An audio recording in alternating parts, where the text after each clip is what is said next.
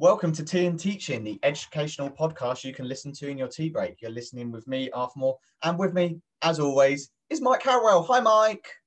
Hi, Arthur. How are you? I'm not too bad, buddy. How are you this week? How's the week been? Exciting? Oh, it's so exciting. We spoke about the last episode of the podcast that I was deep in timetabling. The timetable is finished. Was finished as my part of the job needs to be. So big celebrations here. A done timetable. Just the deputy head at our school just making a few tweaks now, and then the good times will roll. I done timetable. That's the tagline in your CV going forwards, Mike. I done timetable. It's the best job you can do in a school, and I'll argue with anyone who doesn't agree with me on that. So, you know that episode we had on teachers versus leaders. Teaching doesn't matter. It's all about the timetable. Mike said it first. We're moving on. What are you drinking? What have you been watching? What have you been doing? I'm drinking a green tea. I've treated myself to a rare treat in Thailand of a custard cream today. Well, a rare treat that is, an expensive treat actually if you live outside the UK. And this week I have been absolutely addicted to this, and my wife managed to binge watch all 5 episodes in one day, which says something because my wife barely ever watches TV for that long. It's a documentary on Amazon called When Eagles Dare. All about Crystal Palace Football Club and how they nearly went into liquidation and how they bounced back from the brink of oblivion. So I've been absolutely stuck watching that this week. I loved every minute of it. And it's the classic it's the rags to not quite riches stories. It's like rags to not below the poverty line story. Well, I didn't want to insult any Crystal Palace fans who might listen to this, but Amazon have done an incredible job making Crystal Palace seem like an interesting club. That's the biggest compliment I can give the documentary. Please tell me you've done something more fulfilling than just watching TV like me this week.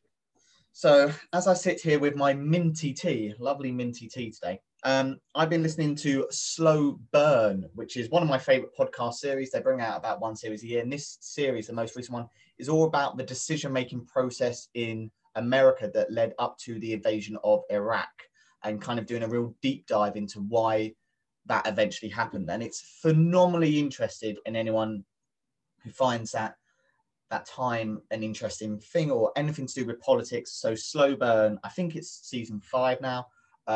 They've also had seasons before on Bill Clinton and Watergate, but it's a real deep dive, real going through bits of paper, highlighting, some talking to you about policy shifts. Really interesting. If you're interested in that kind of thing, I will add that caveat to it. There's very opposite ends of the spectrum there, isn't there, of things we've been doing. Maybe we should switch next week. I'll watch Crystal Palace and you listen to the invasion of Iraq. And then we with can my see highlighters and my notepad. Maybe Roy Hodgson appeared in both, so we can see kind of if there's any parallels. Roy Hodgson's involved in the invasion of Iraq. I'd be amazed. But he's a journeyman, so who knows? When was the invasion of Iraq? Let's move on. Can we talk about some teaching stuff? Yeah, why not? So should we take a quick break? Let's go fill up our kettles, and then when we're back, we'll be back with our guest today. Very excited about this one, Mike. Welcome back to Tea and Teaching. We're joined by Jade Pierce today. Before I let Jade introduce herself, I'm going to introduce her as the most generous person on Twitter. If you follow her, you'll know that she shares so many resources based on her research-based approach to teaching. So I want to start off, Jade, by saying thank you. But for anyone who doesn't follow you on Twitter, can you give us a little brief summary of yourself and your career to date? Yes, I can. Yeah, thank you for that lovely introduction, first of all. So I am an assistant head teacher in charge of teaching and learning and CPD at a secondary school in Staffordshire, and I'm also an evidence lead in education for Staffordshire Research School, and that's really what prompted me to start sharing resources and stuff like that on Twitter, because one of the parts of the role is to engage with as many people as you can with research informed practice. So that's it, really. So what brought you to the kind of the evidence-based teaching? Was it something you were doing beforehand, or was it something you've kind of grown into as you became a teacher? So it definitely wasn't anything that I did at the start of my PGCE. I qualified about 14 years ago now. So anyone who qualified around that time will know it was like the dark days of discovery learning and VAK, and you had to have things like stuck up around your room and be playing music and all that kind of thing. So it definitely wasn't anything that I considered or found there. It started when I was looking into what we were going to do about life after levels. So years and years ago now. And I happened upon the class teaching blog by Durrington High School, and that kind of read one thing which led to another thing which led to another thing which led to another thing, and then kind of discovered Make Every Lesson Count and all those kind of books that were out at the time, and that kind of led to me myself being engaged in evidence, and then from that we kind of obviously spread that across our school. So it's been a long journey. And did you come from like a more academic background? Because I know some teachers are really into evidence-based. They were really into academia and then came to teaching, or it's kind of the other way around. So it was like...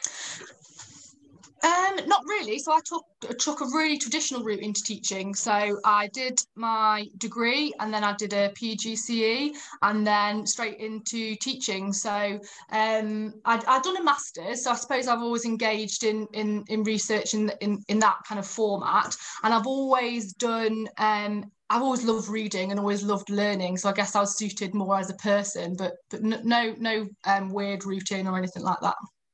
Yeah, having a master's is really important, I think. Don't you think, Mike? Yeah, sorry, Jake. This is an in-joke where Arthur ridicules me for not having a master's, and he's convinced at some point in my career it's going to come back and haunt me, and he's just waiting for that day.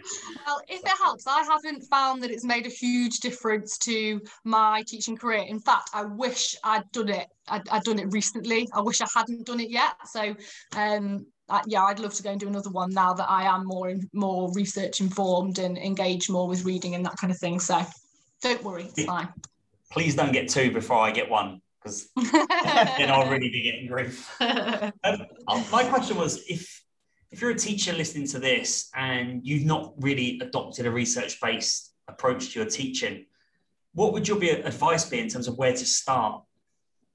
Yeah, that's a great question. I think, first of all, it's really easy to feel massively overwhelmed when you first start looking into evidence-informed teaching and learning for a couple of reasons. One, there is so much. There's so much to read, and especially kind of since COVID, even I feel overwhelmed, keeping up with all of the CPD opportunities online, or like the Research at Home and the BrewEd videos, all of the podcasts that are out there. So I'd say try not to feel too overwhelmed, and try to identify kind of one or two areas that you're most interested in or you think will make the most difference to your teaching and learning, and focus on those. So I would say that there's a few main things that you can look at. There's the cognitive science aspect, so obviously like retrieval practice, spacing, interleaving, etc. Cognitive load theory, and I think that partners quite well with explicit instruction. Feedback, literacy, I'd say they're the kind of main areas. So instead of thinking, oh my God, I've got to completely change everything that I teach, I think maybe focus on one or two areas, and then look at the research into those. And then really, I think it's just start reading, start with reading or listening or watching, depending on what you want to do. And there's a few kind of seminal works that I would say you should start off with. So I think Rose and Shines obviously is massively popular at the moment. So just so that you can be involved in those kind of conversations, I would have a look at Rose and Shines' Principles of Instruction. I really like the Great Teaching Toolkit from Evidence-Based Education. I think that's really good because it gives you kind of a summary of lots of aspects of evidence-based education. And then have a look at the EEF, and then start looking at, well, if I'm interested in cognitive load theory, then there's a couple of papers probably that I should read. I've been meaning to, for a while, blog about, if you're interested in this, these are the papers that you should probably look at. So I'll try to do that at some point and give people a point in the right direction. I think the EEF is basically what got me into it, because it's such a great resource, but it starts really simply. Like, you can just go find out those little bits of information, and then as you want to kind of learn more, it's really easy to go and find those stuff. So highly recommend the EEF for all that stuff. Yeah, massively agree. So my evidence lead in education role is through the EEF, and yeah, if you want a starting point, if you even just their guidance reports, which doesn't cover everything, but like you say, really simple, and they try really hard to distill the research. So it's not just saying this is what the research found, it's actually what are the impacts on this for your classroom practice. And they've just released their feedback report, and in a couple of weeks they'll be releasing their cognitive science report. So both of those would be really good starting points for everybody, anybody kind of starting on their evidence-informed journey. And then in your kind of role as the assistant head in charge of teaching and learning, which is the exact same role Mike has, so I'm interested here to see how you two kind of think. How do you find about disseminating that information to the teachers in your school? Is that part of your role? And if so, how do you do that? Yeah, so it is part of my role. I actually had it added onto my job description so that no one could stop me from doing it. So it definitely is part of my role. I think a really important part. So I think there's actually a few steps before this. And if you're ever trying to start as an assistant head teacher or whatever your role is, if you're trying to start to develop an evidence-informed culture in your school, I think it's really important that comes from your head teacher. So our head teacher's brilliant, and he stood up, I don't know, 5 or 6 years ago now, and said, we are going to start to look at evidence-informed practices, and these are the reasons why, and this is why we're so passionate about it.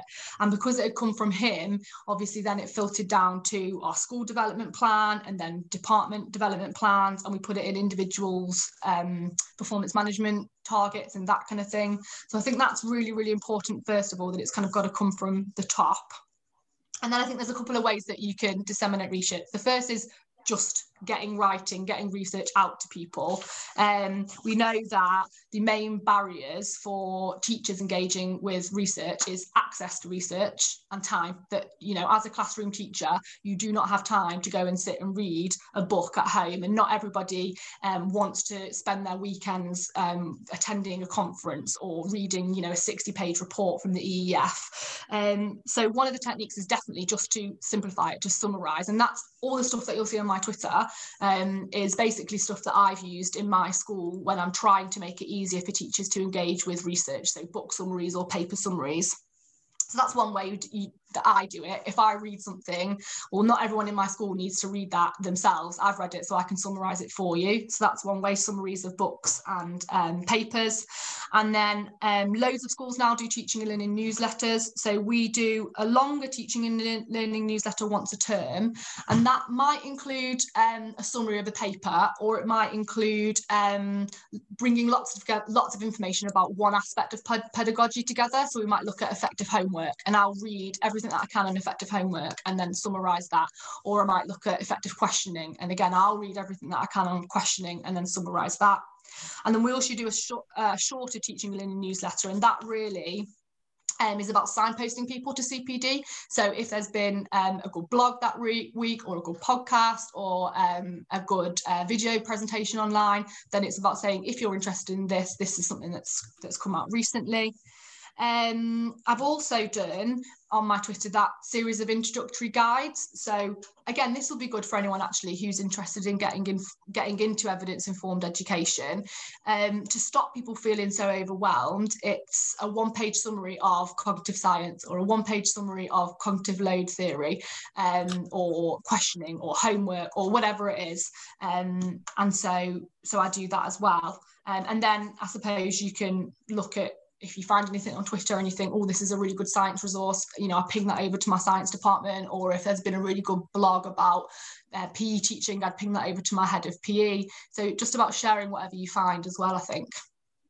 I think there's some great tips there for people kind of in similar roles to yourself. Mike, does that kind of align with things that you try and bring into your school? Or I'm not setting you up for a fail here, buddy. Like I'm trying to bring you here. So it's that kind of link up. We purely work on anecdotal evidence. We don't read the evidence. No, definitely. We're trying to take a more research-based approach. We're kind of really in our infancy with that at the moment. And I know there's a lot more work in England being done than there is maybe between international schools. So we're trying to kind of play catch up a little bit in terms of that. The one thing I'd say in terms of the journey we've been on to get to that point where we can now start encouraging staff to look at research and try new things is having a real kind of non-judgmental culture where people know if they go and read some research and they want to try something new, no one's going to jump on them for it going wrong or it not working how they want it to. And they need to feel that kind of supportive culture where I'm trying this, can you come and look at it and give me some advice on how you think it's working? And then they know that they can call one of us in that supportive role. And we've actually just created some teacher coaches at our school as well. Because I know that the minute you say to someone in SLT, can you come in my room? That's going to be a barrier again to people coming in or wanting people to come in. But if it's a peer who's trained as a coach, getting them in to support you, I think that's a lot less judgmental again. Yes, I couldn't agree more with that, actually. We've just done something similar. We've just appointed teaching and learning coaches, and I completely agree. If it's not someone from SLT, then some teachers will be much more willing to get involved with the process. I also think it's about having what I call a tight but loose approach to our leadership. So in our school, there's certain things that we've said we want to see in lessons. So we want to see retrieval practice. We want to see really challenging lessons going on. We want to see disciplinary literacy, but we don't say how departments or teachers have to implement those things. It's really up to them as the experts in the classroom. And then completely agree with that non-judgmental culture. You can't ask people to trial new things and to read research and give things a go if you're then going to go in with like formal lesson observations or anything like that. So we've just removed actually all performance management observations from our performance management kind of process. We don't do that at all now, and all of our looking at kids' work and popping into lessons, it's all just developmental, which I think is really important. Yeah, we're in the process of coming away from book looks and work scrutinies and actually coming back to sitting down with kids and asking the students, what sort of feedback do you get in this lesson? How do you find that useful? And feeding that back to the teacher. And I think that's a lot more useful than kind of because you can look through a kid's work, but can you really judge the quality of teaching from a student's work? Yeah, completely agree. So we have lots of discussions with pupils and we have lots of discussions with teachers as well. So we don't require any written marking at school anymore now, which is another important point. I think if you are going to go down the evidence-informed approach, well, you've got to do it as well as adding things. So I want you to do retrieval practice. I want you to take account of cognitive load theory. You've got to compensate for that by taking some things away. And actually there's evidence out there which will help you to take away the things which have the biggest impact on workload, but have the least impact on student learning. So for us, that one of those things was written marking. Another one was written comments on individual reports, so we don't require our teachers to do that anymore. And I think that's really important, that you are considering workload as well. And then going back to the feedback stuff, so we sit down now with kids and teachers and we say what's worked really well, and is there evidence of or do you use modelling, does that help you, etc., which I think is such a richer conversation, and you get so much more out of it than just looking for have they written stuff in the kids' books. So you talked about your tight but loose model, and I'm going to pick out a thread here because I know you've kind of got guidance booklets in terms of like what does effective feedback look like and what does retrieval look like. Can you just tell us how you kind of use? I think Tom Sherrington refers to them as playbooks when he's talking about his kind of 3-point communication. When you're talking to a teacher, can you tell us how you use those books or those guidance? Yeah, so the staff guides, I call them, but essentially it's just a summary of the information that we will have given to staff when we were first introducing a new teaching and learning priority. So when we first introduced retrieval practice to staff, some of our staff had heard of it, but lots of our staff hadn't heard of it. This is going back a few years now.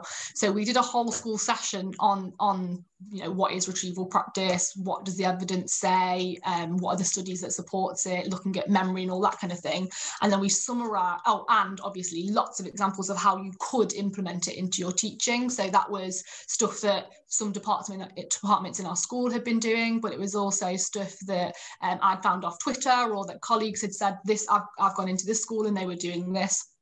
So we tried to bring that all together basically into one booklet, so that staff can keep referring back to that. But it is only a example of, it is not, you have got to all do a starter quiz at the start of every lesson and you have all got to do this. This is lots and lots of best practice, and now as a department and as a teacher you decide what is going to work best for you in your subject and for your classes. So tight in that we want to see retrieval practice, but loose in that how you do it, when you do it, what format it takes is up to you completely.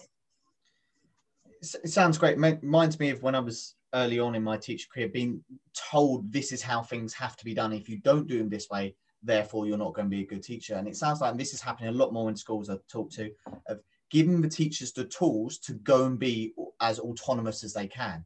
So we know what we want to see when we walk in a lesson, but we don't mind how you do it. And then what we're bringing, I imagine you're then getting the strengths from the individual teachers, because I know as a maths teacher, we really struggle as a department where other departments would come and say, oh, why don't you definitely do a starter this way? And we're like, oh, well, that doesn't work with maths, but we can take the ideas behind it to do something that works for us. Exactly that. And it's all about trust as well, trusting your teachers as experts in the classroom. So I, as a business studies and economics specialist, do not want to decide how the English department implement retrieval practice or how the maths guarantee that they're challenging all learners in their lessons, because the people that are best suited to do that is your English teachers and your maths teachers, and that by the very nature will look very different in different subjects if they're going to do it most effectively.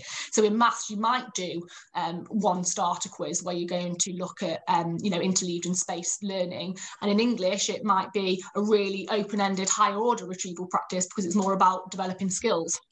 So it's all about giving autonomy and really trusting your teachers and your middle leaders that they are the experts and they definitely know better than I know about their subject.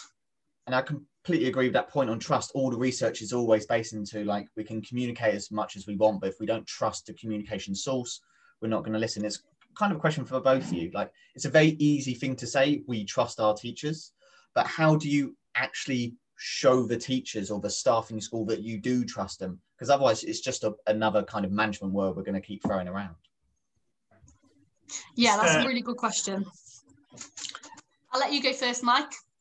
I was going to say, it's funny, isn't it? It's almost the starter line for any head teacher, isn't it? Saying, I've got an open door policy. Come and see me whenever. I can help with anything. And, that first movement towards, I trust you, but just come and see me if you need anything. But I'd go back to that tight and loose model. And we call it freedom within a structure. So we're there to create that environment, to create that culture. But then you've got to give staff freedom within it, and you've got to act in what you're saying. So you can't say we trust you and then have judgmental observations and then be walking in doing a 5-minute learning walk and telling someone it wasn't good enough or that kid wasn't behaving in that way.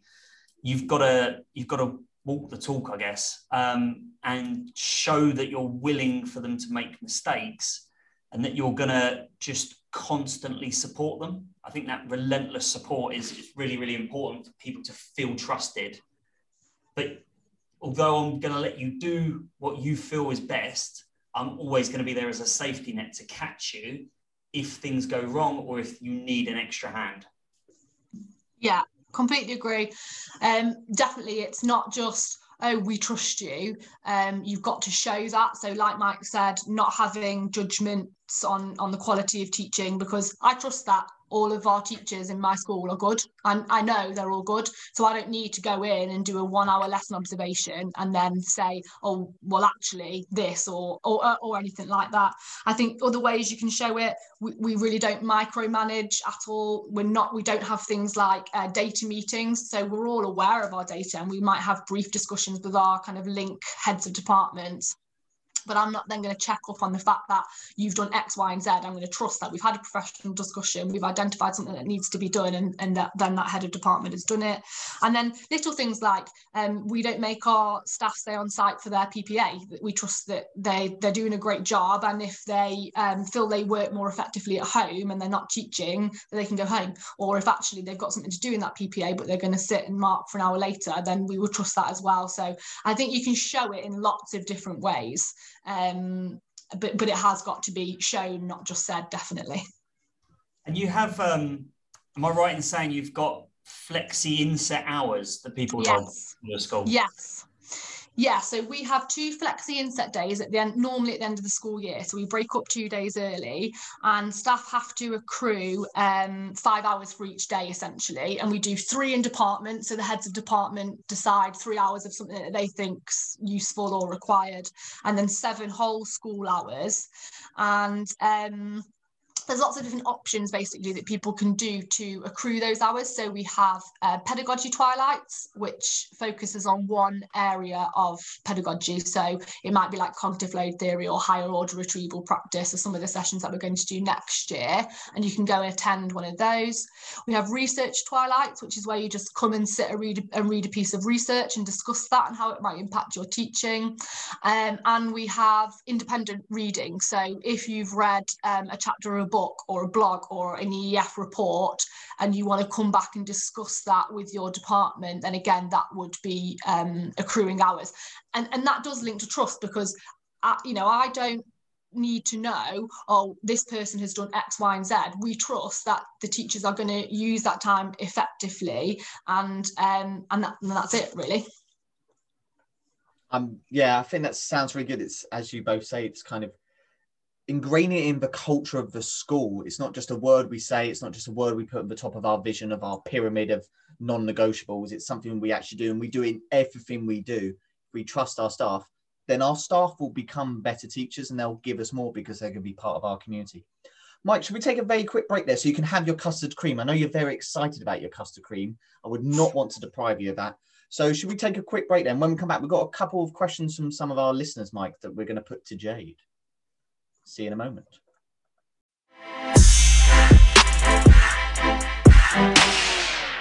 Welcome back to Tea and Teaching. I believe now, Arthur, we're going to go on to our listeners' questions that we've got.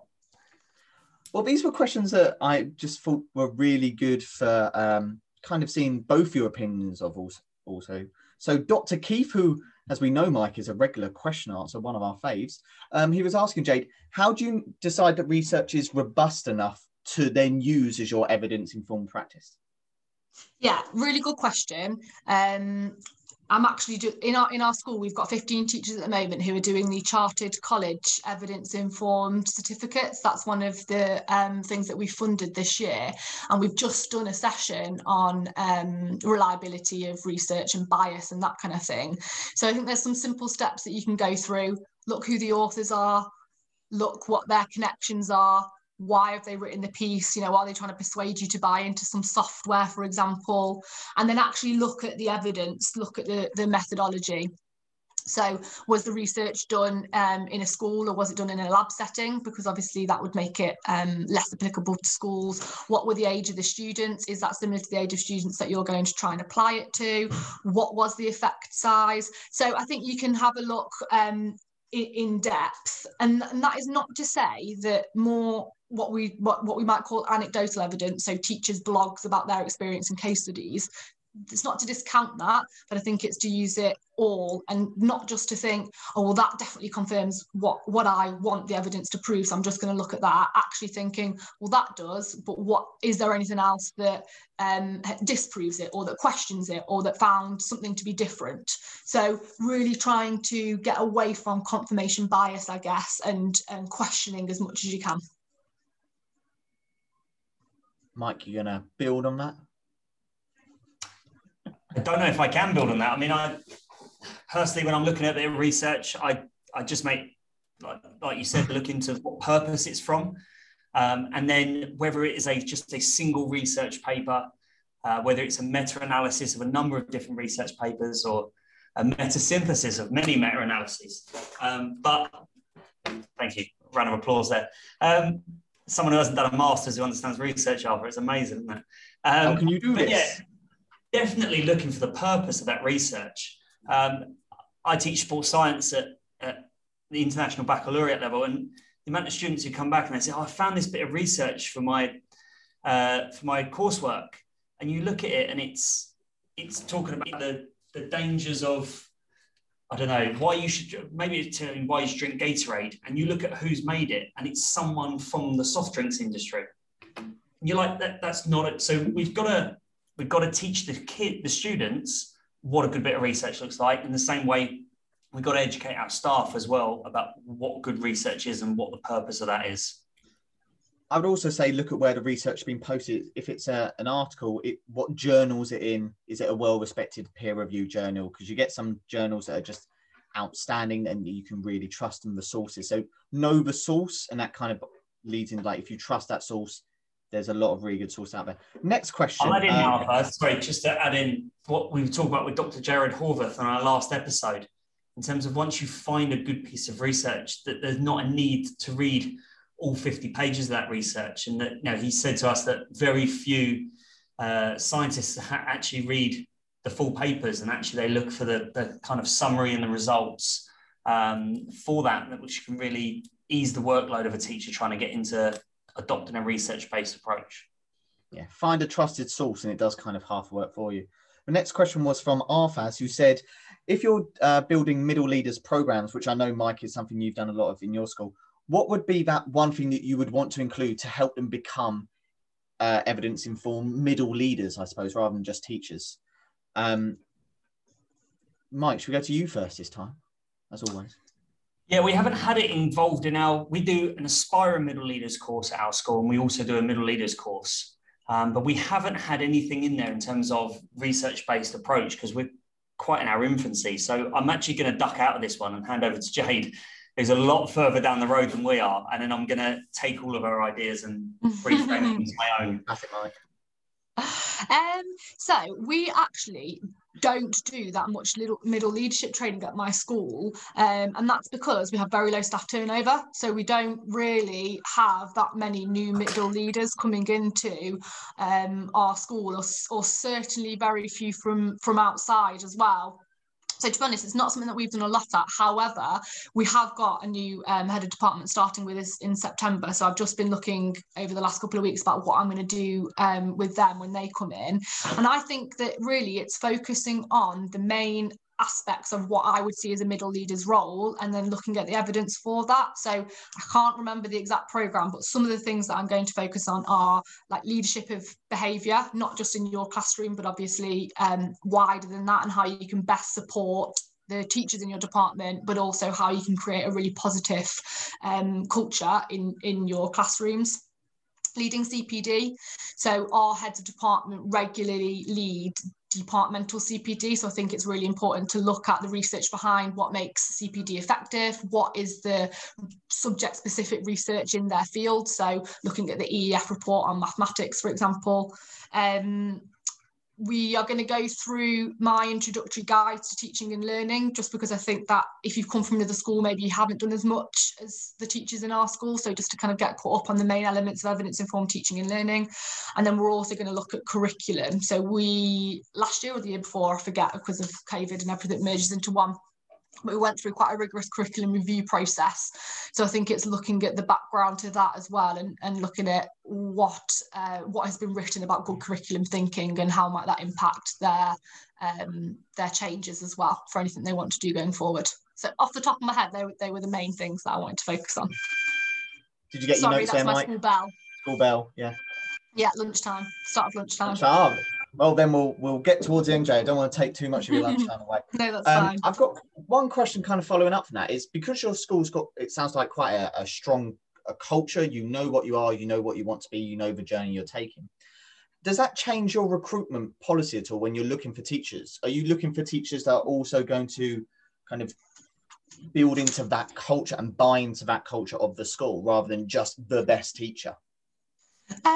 Yeah, it's a mix. So we are looking for teachers that either are already evidence informed, whether that's because their previous school has been strong on that, or their initial teacher training has been strong on that, or because they've developed that interest themselves, or that are open to evidence informed teaching and learning.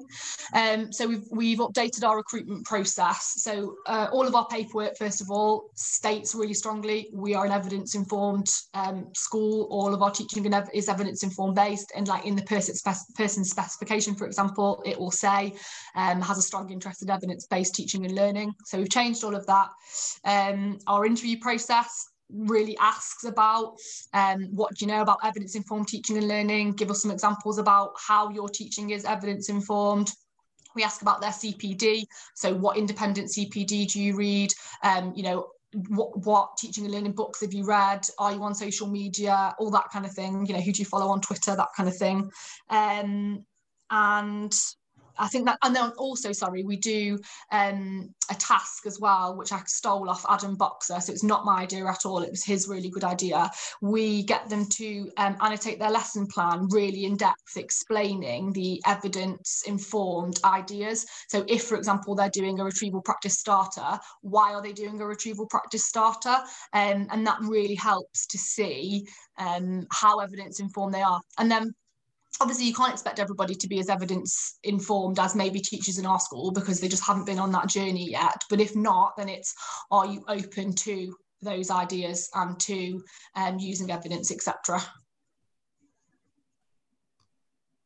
No, it sounds a really interesting culture to be part of, and a school I would very much like to be in part of. I think it sounds really interesting to kind of build out. It sounds, Mike, have you got your takeaways? Because I know you were coming into this hoping to take lots of ideas away.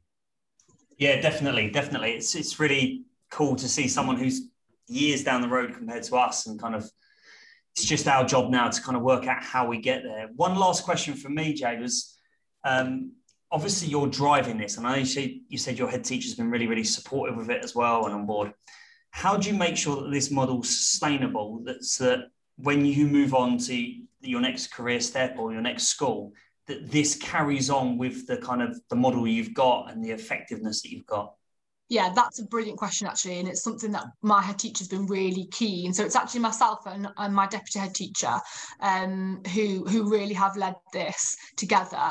And he has really started to say recently, there's only two of you, and if you both leave, what's going to happen? And really trying to future-proof it. So the way that we've done that is by appointing these new teaching and learning coaches. So we've got 3 people who are really going to be at the forefront of things. We also do 2 voluntary teaching and learning groups. One's a teaching and learning inquiry group and one's a teaching and learning research group, and they each have about 20 members. So it's trying to expand the amount of teachers that are engaging in research and are starting to get really passionate about it. And then the third that we're starting from September is that it is no longer going to be just myself and our deputy head leading training sessions. We're branching out. We've now developed a really good body of teachers who are as evidence informed as I am, and often send me stuff that I haven't even seen yet, you know, and they'll say, oh, I've seen this blog, have you seen it? And I'm like, no, but amazing, thanks so much. So it's about starting to use them more, so that when you go, you've created this culture of everyone engages in research and everyone's really interested in it, but you've also got a number of people who will continue to champion and lead on that approach as well, which I think is really important. Thanks. And I just want to say thanks so much for joining us today, Jade. I know it's your lunch break, and I don't want to take any more of your time. Arthur, have you got anything else? Last little questions that you want to squeeze in? My last kind of thing, really, and it's a really quick one, Jade, is you talked about there kind of trying to help other people kind of essentially not need you in the role. Essentially, it's kind of being part of a culture. So where do you kind of where's your kind of next step? I'm not talking about moving away from school, different schools within the schools, but kind of how do you keep yourself motivated by doing this each year? How do you keep yourself wanting to get more evidence? To be honest, it's just a really big natural interest of mine. I always loved school. I loved pretty much every subject apart from things like D&T, because I'm horrendous at anything like that. But I always loved learning, and I was always interested in, you know, it could be history or science or English, and I was just really, really interested. And now that interest has gone into you know, pedagogy and teaching and learning and those areas. So I'm lucky in that. And I think we're at an amazing time at the moment in the UK when there is so much research and there is so much evidence, and there are always new books. So I always feel like, oh, well, we've done kind of like, metacognition and retrieval practice, but actually we haven't really looked at assessment yet. So, oh my God, that's amazing. I'm going to get really into assessment now. We can look at that as well. So lucky that it's a natural interest and that I love reading and I've always loved learning, but then, such a wealth of information that you can continue to get engaged with, really. Awesome. Thank you so much for your time, Jade. It's been a really interesting conversation. I've learnt loads. I bet Mike's learnt loads. And I hope everyone who listened has got something they now want to go away and look at, because I know there's a few things I now want to go away and look at. So yeah, thank you so much for having me. Awesome. Loved Enjoy it. the Thank rest you of so the day. much. Yes, you too. Welcome back to Tea and Teaching. Mike, I absolutely loved that. That was absolutely brilliant. Learned so much. What was kind of your, I know it's harder, what's your key takeaway from that? What's the one thing you want to take away? It's such a powerful conversation, wasn't it? I think for me, it's about, she talked about the barriers for teachers, which is finding the research and having time to read it, and being able to condense it and summarize it and distribute it to teachers and just put it in their hands in a really easy to read way is something I will definitely be doing in my school come next academic year. So that's my key takeaway. What's yours? I think it was her utter passion for what she does. And I know if I was in that environment and I had someone in the school or my organization who was that passionate about something, it just draws you in, like, and also backing up that passion with just knowledge. So she makes me want to learn about stuff, and then she's actually got the information. She can show me where to go. So she's bringing me in and then she's telling me where to go. And I find that really powerful as an employee, to have someone who's able to do that. Yeah, no, really interesting. And I think what was really good about that is there's stuff that people can now take away from that and go and do. Definitely. And just go and find research and all the places she said, and just use it in your teaching. Have conversations with your colleagues. That's definitely important. A massive thank you to everyone for listening to this episode. I've had a really, really good time and loads of stuff I'm going to take away from this. As always, Arthur, it's been a pleasure. Thanks to everyone for listening, and we'll speak to you next time. See you soon, buddy. Bye.